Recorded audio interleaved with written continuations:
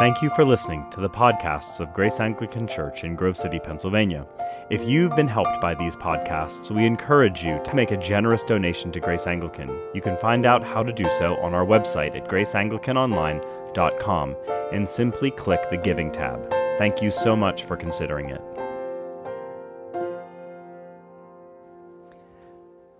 Some of you in this room have seen the play Quo Vadis, or maybe you've seen the film from the 1950s. The Quo Vadis is Latin, and it means, where are you going? In the play, set in the late first century, the very aged Apostle Peter is in Rome whenever Emperor Nero begins to savagely slaughter the early Christian community.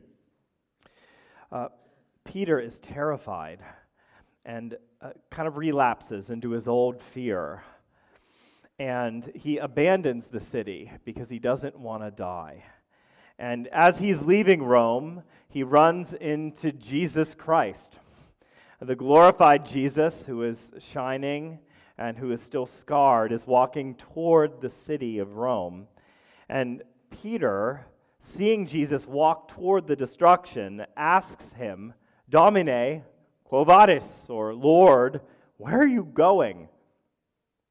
But Jesus puts his wounded hands on Peter's shaking shoulders and says one word, accepto, or accept. Accept. In other words, he's saying to Peter, I need you to accept this difficult moment. Don't bolt. Don't run.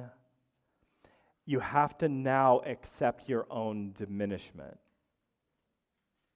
And then Peter, who has been sobered, turns around and returns to Rome and is then crucified, in fact, crucified upside down. I think accepting diminishment is an extremely difficult Christian paradox. It's just difficult to accept any kind of diminishment, because if you had a doctor who was jovial with you before your appointment and then look at you very nervously and with lots of fidgeting after the report came back and you heard something terrible about your health, you would experience a grand diminishment that would level you. If you had a career that was life-giving and everything was going swimmingly, but all of a sudden there's been some massive turnover in management and you're not getting the same esteem from your job anymore, you're going to feel a really dreadful diminishment. Or if retirement is not working for you. By the way, a lot of people dream about retirement until they're retired. And then they realize that they don't have anything to do and they don't own a boat, and they always thought they would own a boat. And now they're kind of recovering, or trying to recover in this latest dishevelment, this diminishment, because they don't have their career as an identifying marker. Well, John the Baptist faced a grand diminishment, but he faced it in a unique fashion.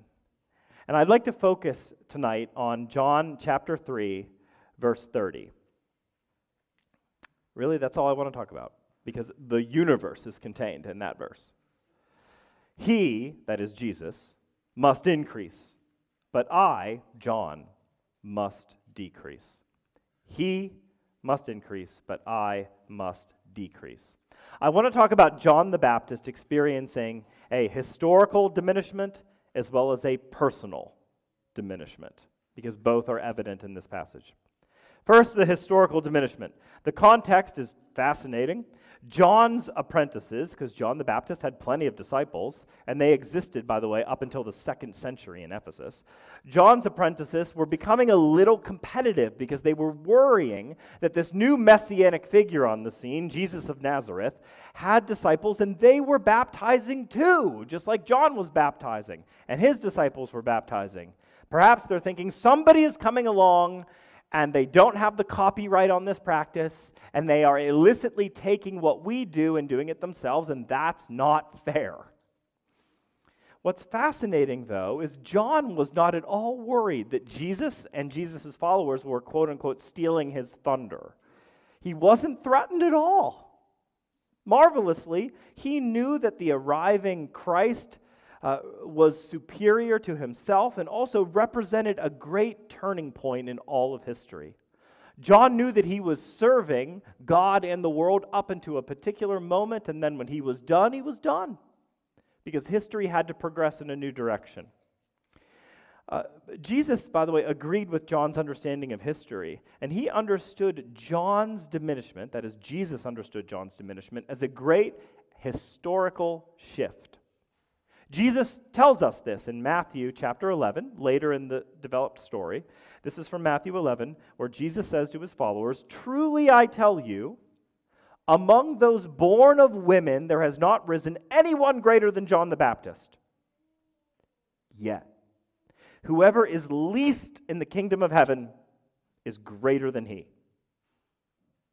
Now, we as humans divide the epochs of history in a variety of ways. Several years ago, we divided it between BC and AD, right? Before Christ and Anno Domini in the year of our Lord. That's how we divided things. Then it was seen as politically incorrect, so they changed it, right, to BCE and CE, before the Common Era and then the Common Era. Other people break up history differently. Some would say before the Industrial Revolution and after the Industrial Revolution. Some before Snapchat, after Snapchat. But we all have sophisticated ways of chopping history in half. Jesus had his own unique way. Jesus said it's basically John the Baptist and prior, and then the world after John the Baptist. Now, nobody in this room has ever divided history in that way, but Jesus did. John the Baptist and everything before him, and then the world post John the Baptist.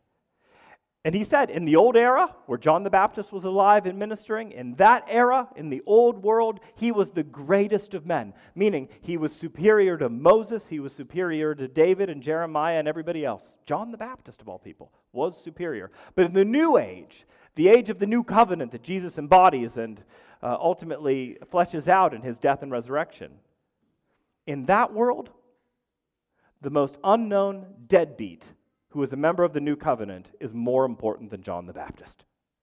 Because John the Baptist didn't live to see the instantiation of that new covenant. So for Jesus Christ and for the New Testament witness, John the Baptist, while he is a New Testament figure, is the last gasp, if you will, of the Old Testament urge, the Old Testament history.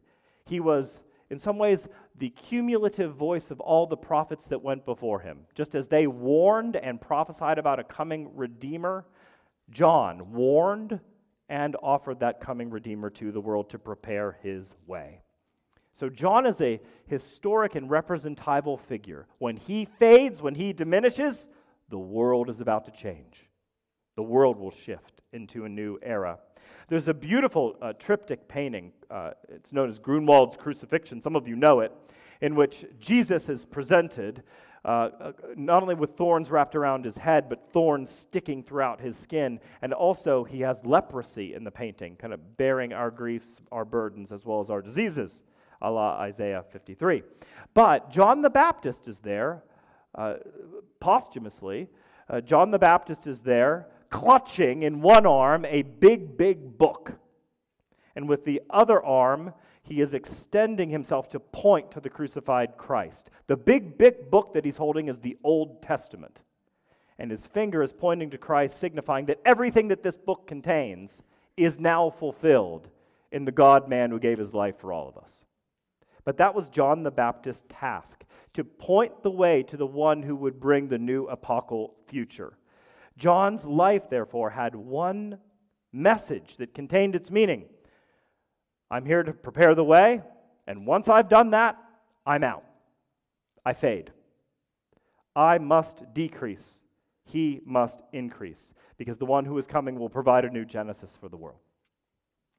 So it's historical diminishment. John represents an old era that is passing away. But it's also a very personal diminishment when John says, he must increase, but I must decrease. Because John's diminishment, after all, wasn't just representatival or existential. It was quite personal as an axe to the back of a neck. John the Baptist was about to be martyred, that is, crassly killed and beheaded at a birthday party for a spoiled, drunken princeling.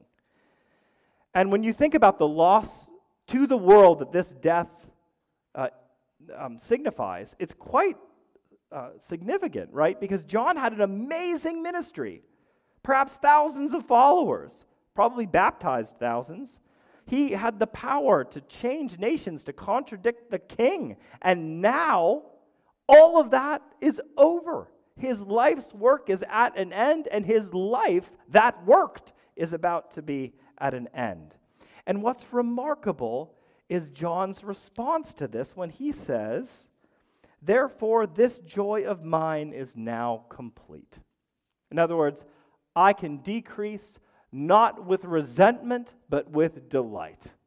My job's done, my life's done, and I can leave this world knowing that it's in good hands. Now, later in the gospel narratives, he has some questions about that, but ultimately at this point, that is his position. And so when John the Baptist said, he must increase and I must decrease, he's showing immense humility. He is saying about himself, it's okay for me to be uncentered. I do not need a limelight.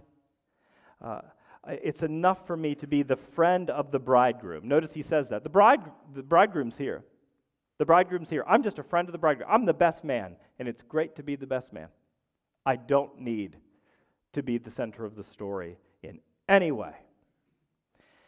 And I want to say that John the Baptist is evidencing here not just his own disposition, but what I would regard as an aspirational disposition for all of us. In these simple sentiments, he's actually offering the world a universal truth, a universal, paradoxical truth that the meaning of life is to be diminished. That's very core to who you actually need to be, as a person that willingly diminishes. And that's a very hard word, of course, because who wants to do that? Nevertheless, it is what Jesus Christ himself taught. Dr. Shepson and I have been talking about this rather extensively today, about how the entire life of Jesus Christ was one of diminishment. He certainly taught it, right? He who seeks to save his life will lose it. If your eye causes you to sin, pluck it out. Talk about diminishment. Take the lowest seat at the banquet. Take up your cross and follow me. But Jesus was also good enough to practice what he preached. He accepts diminishment. Philippians 2, right? Philippians 2, if you don't know it, indicates something about the pre-incarnate Christ. That is, God from God, light from light before he became flesh. Gives us a heavenly scene in which he who was in the very form of God did not consider equality with God something to be clutched, but made himself nothing, taking on the very form of a servant that eventually led him to the cross.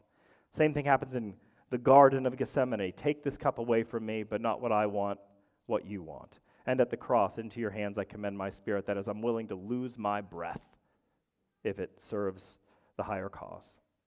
So Jesus gives his life away in diminishment. John says something beautiful. Jesus fulfills it to a degree that even surpasses John. But John has this beautiful line that I think ought to shape our imaginations. He must increase, but I'm on my way out. I must diminish. I must decrease. So here's my closing word for us, closing thoughts. Our relationship to diminishment.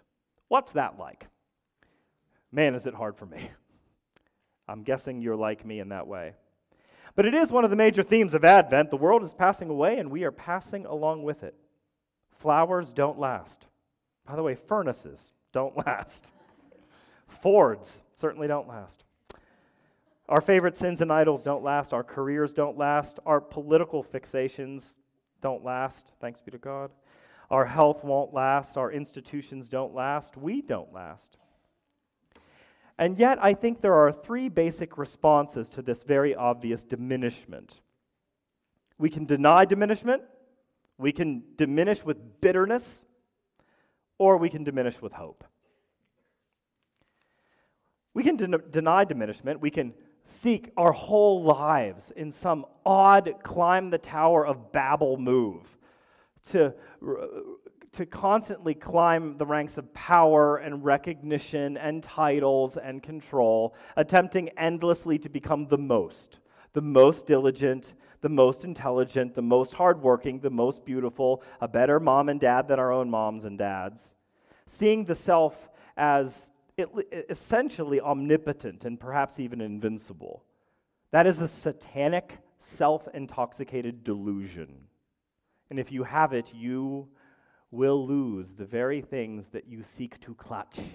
They will be plucked from your hands.